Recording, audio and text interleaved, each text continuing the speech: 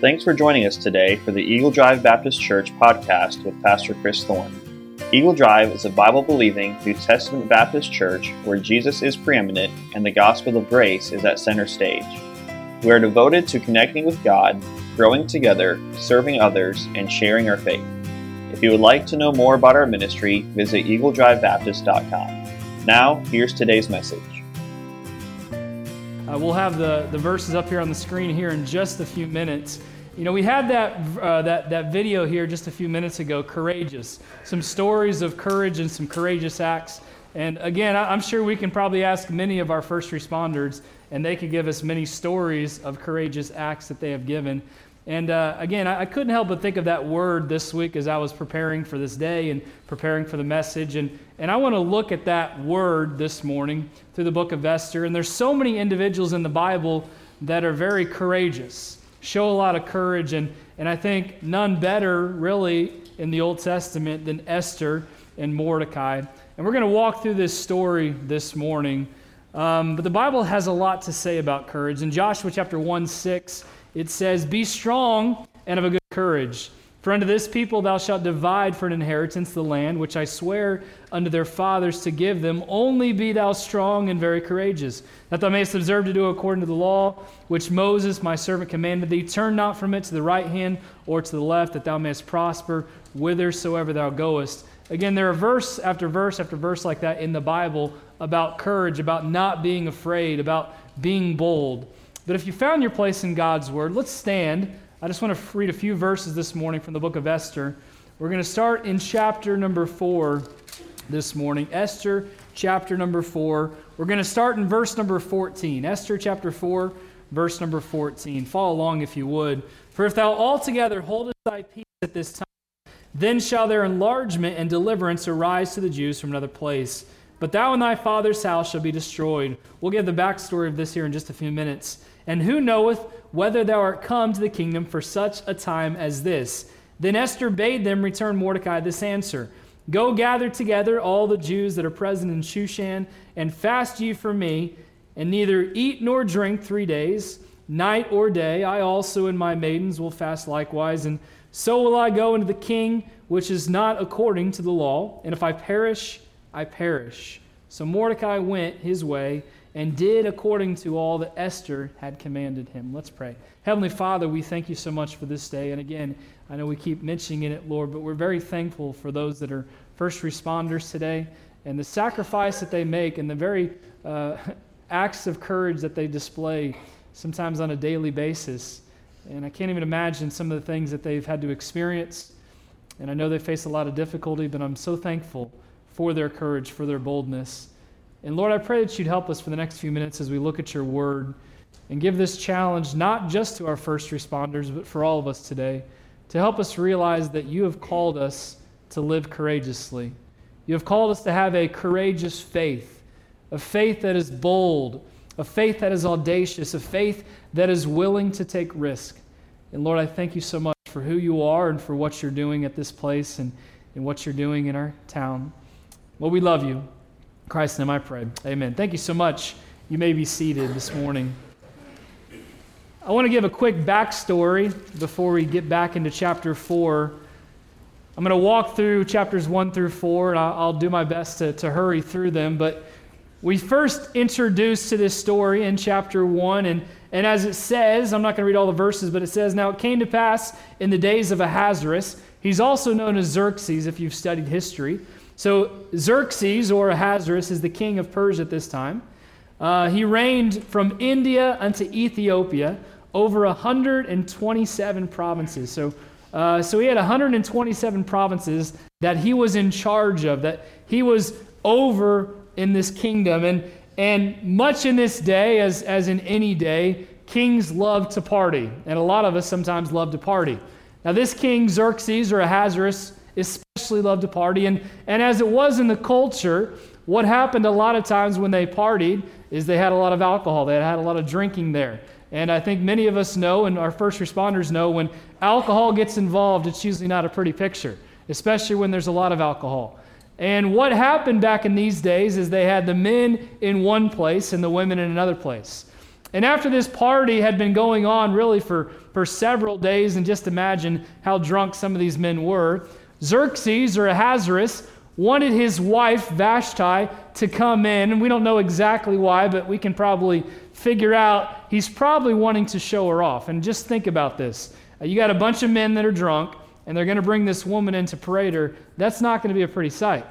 So Vashti, in her infinite wisdom and knowledge, refused. She said, I'm not doing that. There's no way I'm going before the king. In verse number 12, it says, but the queen Vashti refused to come at the king's commandment by his chamberlains. Therefore was the king very wroth, very angry, and his anger burned in him. So just think about this. I started thinking about this. I'm not going to do it today, but I thought, man, this would be a great sermon. What to do when your wife says no.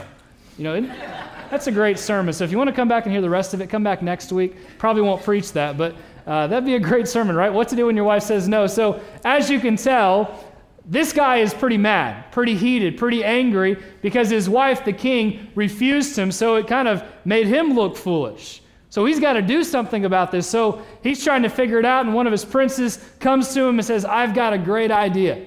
What we need to do is banish her, not kill her or anything like that, but we need to banish her. And a better idea, you need to get someone to take her place. So what happens in chapter 2 is it's really kind of a reality TV show, if you will. We have different reality TV shows here in America, The Bachelor, The Bachelorette. This, in a sense, is one of those. Because the king is getting all of the single ladies to come to the palace and parade them and trying to figure out who he wants to be his next queen. So this goes on for quite some time, and we're introduced, firstly, to the character of Esther and Mordecai. Now, Esther and Mordecai, they were cousins, and they were Jews living in a foreign land, a strange land. They were there because they had been taken captive, so this wasn't their homeland. And if we see in verse number 17 of chapter 2, as the story picks up again, and the king loved Esther. So as Esther gets her turn to come in before the king loved her. I mean, just imagine how beautiful she really was to be able to stand out in front of all these other women. The king loved Esther above all the women, and she obtained grace and favor in his sight, more than all the virgins, so that he set the royal crown upon her head and made her queen instead of Vashti. So here we have Esther, this girl from another land, this stranger in a foreign land, is now promoted all the way up into the palace. Now, we didn't read it, but before Esther went to the palace, Mordecai, her cousin, gave her kind of a command. He challenged her. He said, I don't want you to tell anyone who you are. She was a Jew. And again, they were the slaves. They were the servants of the Persians. So he didn't want her to reveal her true identity. That's very important as we set the stage to come. In chapter 3, as the story continues, we're introduced to another character. His name is Haman. Now, Haman was this day and age's Hitler. Hitler, we all know, hated the Jews. Haman did not like the Jews either.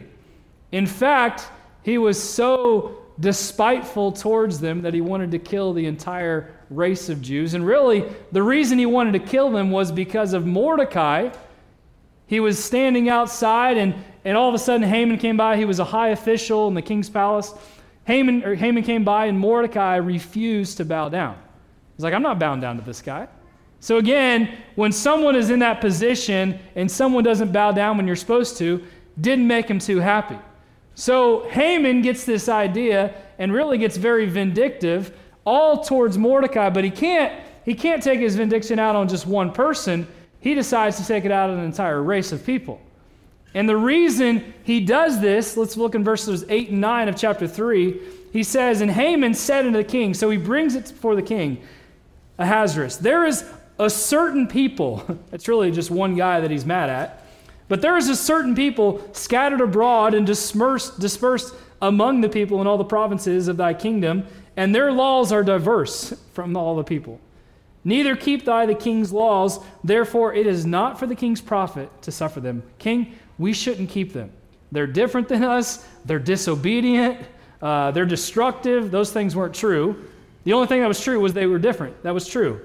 And he says in verse number 9, take note of this, if it please the king, let it be written that they may be destroyed. He wants them all destroyed, all wiped out. And he's trying to even sweeten the deal with the king.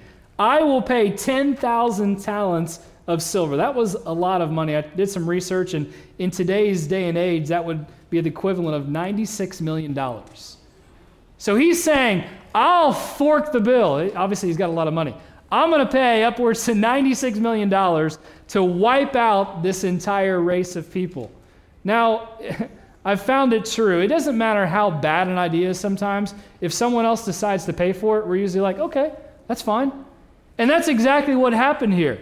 This was a horrible idea, to wipe out an entire race of people, and the king goes along with it probably because, hey, I don't have to pay anything. The kingdom doesn't have to pay anything, so Haman, go ahead, pay for it if you want. So just think about that. There's a crisis in the land. There's a crisis with the Jews. They're about to be destroyed. King Ahasuerus, King Xerxes, makes a decree, a proclamation. He signs it into law that on the 13th day of the 12th month that all the Jews would be destroyed. Think about how difficult this situation must have been. And I'm sure when faced in difficulty, it challenges us. And I know it's challenged me at many times in my life, and I can't imagine what the Jews were going through, knowing their destruction was imminent, knowing something very well might take place. So they had to do something. And Mordecai knew that there could be something done. So he reaches out to his cousin, who also is a Jew, in the palace and tries to help her understand some things. And we pick up the story again in chapter 4. When Mordecai perceived all that was done, Mordecai rent his clothes. This was a symbol of mourning when something was going on. So you tore your clothes, you put sackcloth and ashes on, you went around the city wailing and crying. In verse number 2, and came even before the king's gate, for none might enter into the king's gate clothed with sackcloth. And in every province, whithersoever the king commandment and his decree came, there was a great mourning among the Jews, and fasting and weeping and wailing. And the news got to Esther. So Esther heard of this. Now, she didn't know everything that was going on, and it probably maybe even embarrassed her. So what she did was she sent out clothes for Mordecai. Hey, you need to put some clothes on. You need to cover yourself up. This is kind of embarrassing to me. She didn't understand exactly what was going on. And we skip down, verse number 11, or verse number 10. And Esther spake unto Hatach, and gave him commandment unto Mordecai. All the king's servants and the people of the king's provinces do know that whosoever, whether man or woman, shall come unto the king into the inner court, who is not called, there is one law of his to be put to death. So Mordecai and Esther had this conversation back and forth. I skipped over the verses, but Mordecai had reached out to Esther, and he said, hey, you need to do something. You need to go to the king and plead on our behalf and say, hey, we're about to die, king. We need grace. We need favor. Please help us out. And her response is in verse number 11. She's saying basically, I can't help you out. I can't do anything because you don't understand the law. If I go before the king and he hasn't summoned me, he hasn't asked me to come, I could be put to death. I could be killed, and he hasn't called me in upwards to 30 days. Look at verse number 14. For if thou altogether holdest thy peace at this time, then shall their enlargement and deliverance arise to the Jews from another place, but thou and thy father's house shall be destroyed, and who knoweth whether thou art come to the kingdom for such a time as this. So he's trying to challenge her. Esther, I know you're scared, I know you're afraid, but maybe this is the very reason why God has placed you in the palace. Maybe this is that time for you to enact that courage. And I think about this message this morning. I want to make some practical illustrations and applications here in just a minute. But again, I can't help but think of our first responders, and I'm so thankful for even the displays of action over 18 years ago on 9/11. The over 343 firemen and 71 law enforcement officers who courageously fought and gave up their lives for our country. But when we think about courage, is this an attitude that only first responders should have? Or is it an attitude that all of us should have? It's something all of us should display. And the point I want to make this morning for the next few minutes is this. God has placed us on this earth for such a time as this. We don't know exactly why sometimes God has done what he has done and God does what he does, and we don't know why situations happen, but there is a reason, and I believe God wants us to live a courageous life, to live a life of bold, audacious faith. God has placed us here for his purposes and not for our own. God has called his children, those who have accepted him as their Savior, to fulfill his purposes. He has called us to act courageously. You know what the easy thing to do when we're faced with trouble and a difficulty? Do nothing. And sadly, there's been many times in my life where I've been faced with a difficult situation, and instead of trying to act courageously and take a risk and live boldly, I decided to do nothing. And when we first read this story, that was Esther's initial reaction. Mordecai, you don't understand. I can't do anything. I mean, if the king doesn't summon me, I'm going to be put to death. But she forgot who she was, that she was a Jew as well, and even the palace couldn't save her. Ralph Waldo Emerson, a great poet of the past, he said, whatever you do, you need courage. Whatever course you decide upon, there is always someone to tell you that you're wrong. There are always difficulties arising that tempt you to believe that your critics are right. To map out a course of action and follow it to the end requires some of the same courage that a soldier needs. Peace has its victories, but it takes brave men and women to win them. And I want to look at a couple of very practical principles this morning from this story. What can we learn from this story? How can we be courageous? The first thing is this: challenge others not to be overwhelmed. Isn't it very easy in life to be overwhelmed? I get overwhelmed sometimes just waking up and having to face the day. As a pastor, I can't imagine having to face a burning building, having to face someone that has a gun pointed at you. Life is very overwhelming when we think about it. And it would have been very easy for Mordecai, let's think about Mordecai in this story. It would have been very easy for Mordecai to say, you know what? I reached out to Esther. I told her what was happening, that there's a decree out for all of our lives, and it's going to be signed into law, and it already has been, and on the 13th day of the 12th month, we're all going to die. I reached out to her, but she said she couldn't help, so I guess that's it. Now think about this. Again, with our first responders today. I'm glad that many of them take the initiative and have the courage to face the danger and difficulty. But imagine this, and it's kind of a crazy scenario, but imagine there was a fire in your house or the building in which you worked, and there's really no avenue in which to escape. The only way you can escape is out the window, and maybe the firemen and some first responders are down below with one of those giant nets that we see sometimes.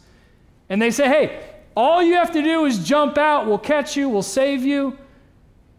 And the people up there are like, I just can't do it. Now imagine, if you will, and I know it's a crazy scenario, but imagine, if you will, the first responders are challenging people, hey, this is what you need to do. And they're like, I can't do it. And imagine if they're like, you know what? We tried. All right, let's go back to the fire station. We wouldn't be too happy with them. Hey, what? That's your job. What are you doing? But think about this story. Imagine if Mordecai was like, you know what? I tried. She just didn't listen. And I feel guilty about this because I've done that many times. I've tried to warn someone, you know what? I've done my best. So guess there's nothing I can do. There's no hope for this person. I'm just going to go home. I'm going to go golfing. But what we learn is this, that Mordecai didn't take no for an answer. Esther's response was that I can't do it. I can't do it at all. But he wasn't okay with that. He wasn't okay to go and prepare for his death. And he challenged her. He said, hey, you have to do something, Esther. This is on you. This is why you're the queen. You cannot not say anything. Verse 13, Mordecai reminds Esther of something.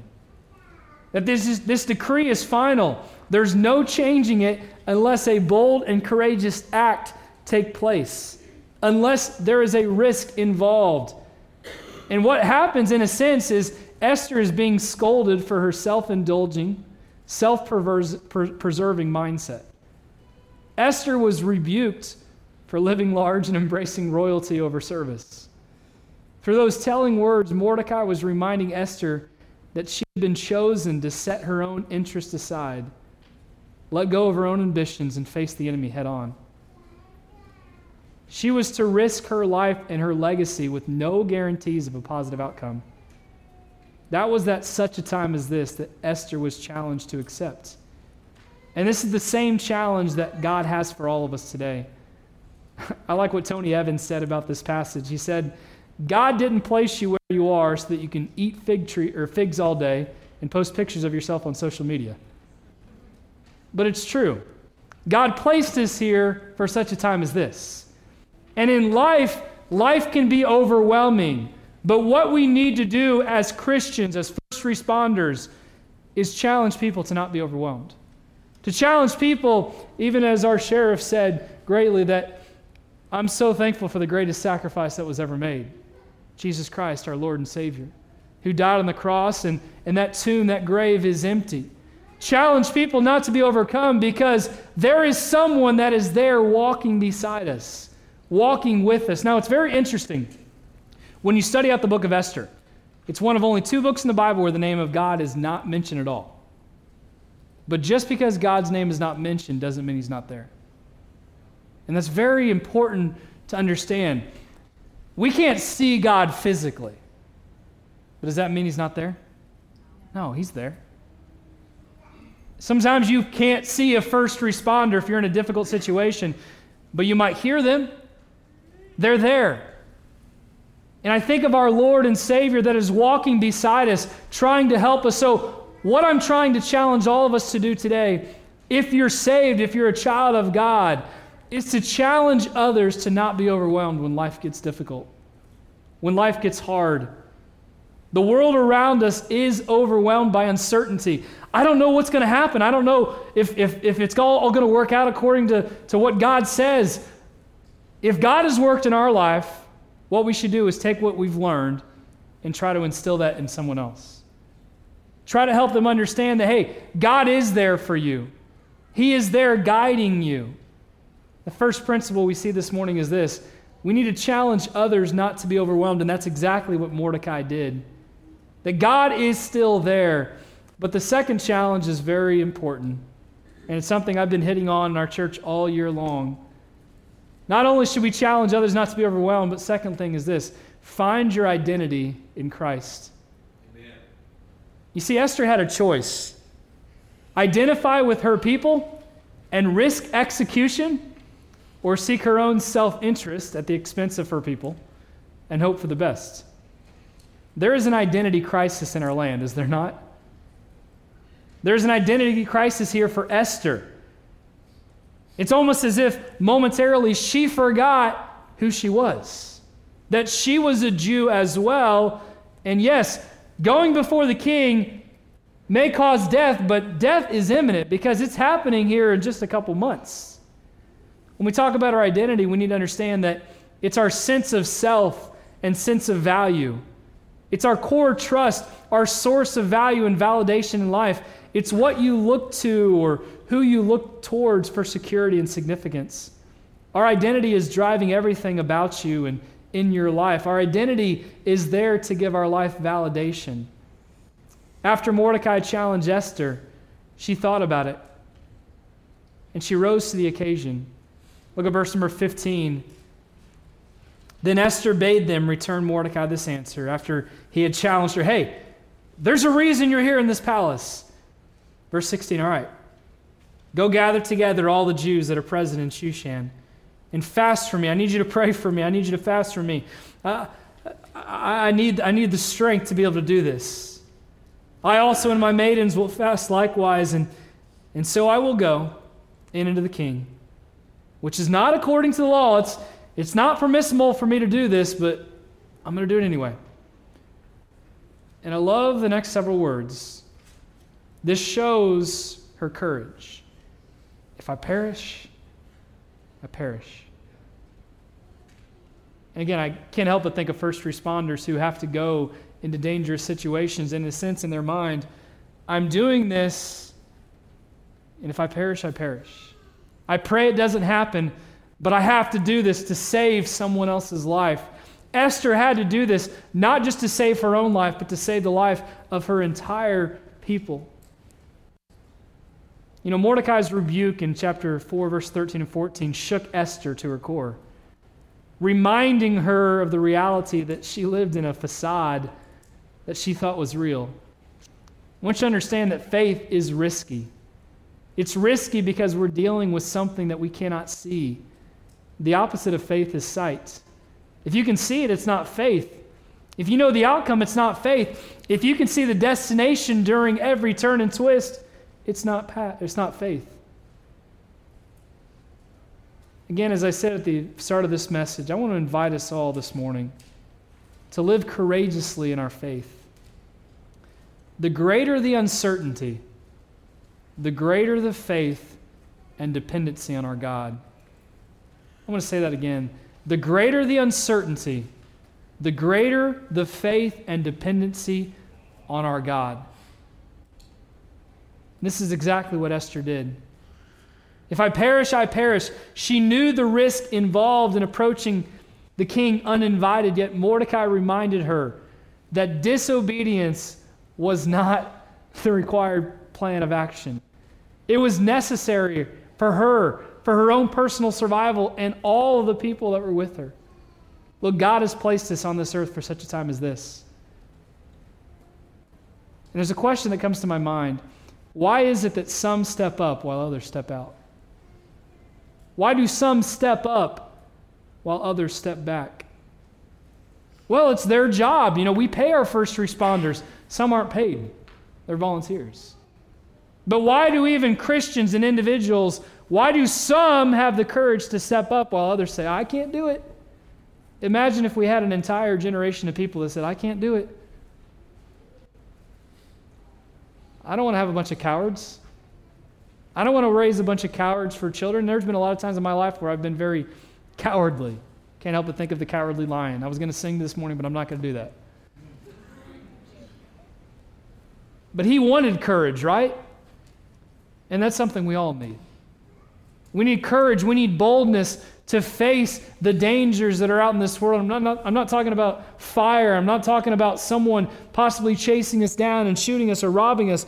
I'm talking about the dangers that we can't even see.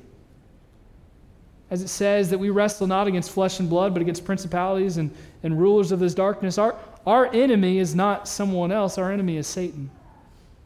And he's very real, and we need courage to go through our day and our Christian life living boldly in our faith, challenging others not to be overwhelmed, encouraging others that there is someone that is walking beside us and walking with us, that we are not alone. I want to leave you with an illustration as we close here in just a minute.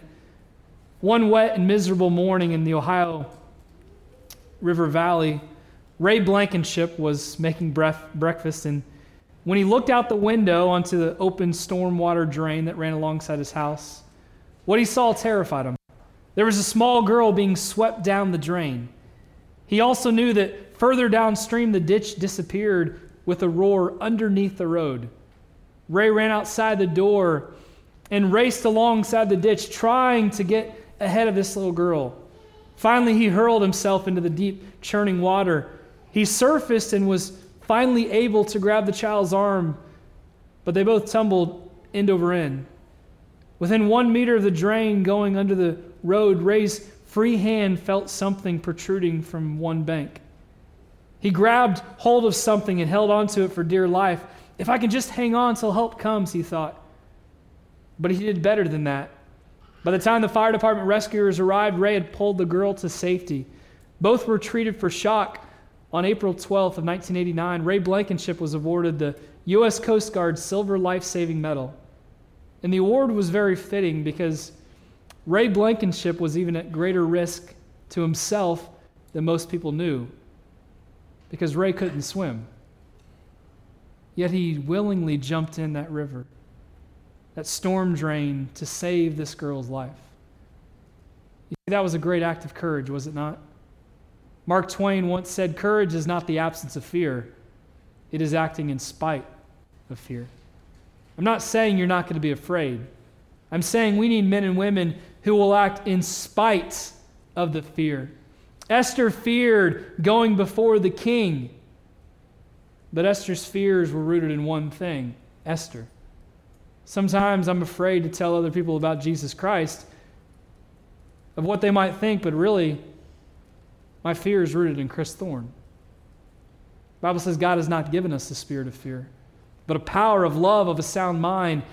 And quickly, 4 things stand out to me about courage. And I want to leave you with this. Courage is bravery in the face of danger. Courage is steadfastness in the face of opposition. Courage is action in the face of resistance. And courage is optimism in the face of despair. The first one says, "I will not be afraid." The second one says, "I will not give up." The third says, "I will not be intimidated." And the fourth says, "I will not lose heart." You see, that's what we see from this story in Esther.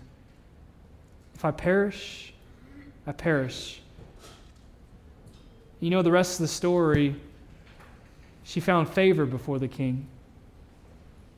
And it's an amazing book, and it's an amazing study, but quickly what transpired is she was able to save her entire people. And it was all because of that one act of courage. Not knowing what was going to happen, but willing to do something. Ladies and gentlemen, we have to be willing to do something. I'm not saying we go into a burning, fiery building, or a building that's on fire. I'm not saying we do that. Leave that to the people that have trained for that. I'm not saying, if there's a chase, we decide to help the policemen out and we go chase them too. That's not what I'm saying. But for Christians, for those that are children of the Most High, from God in heaven, we need to be willing to be courageous in our faith and help lead other people to Jesus Christ. That's what our world needs. I'm thankful for the ones that have saved people from a burning fire. But what about the people that are dying and going to hell? That lake of fire. We need courage to speak out, to warn people of the danger, and in a sense, not take no for an answer.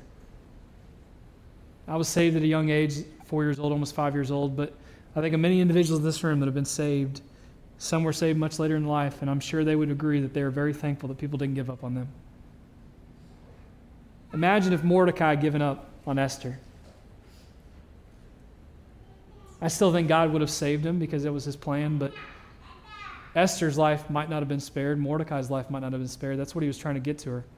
God will save the people because it's his people and he's promised to, but it might be at your expense, your life. We need to have the courage, the audacious faith to be willing to do anything for our Lord and Savior Jesus Christ. The greater the uncertainty, the greater the faith and dependency on God. Courage is not limited to our first responders. Courage is a challenge for us all to live a life that is pleasing to God, willing to take risk for Him. It's willing to speak up for the truth while others sit down. Courage steps up while others step back.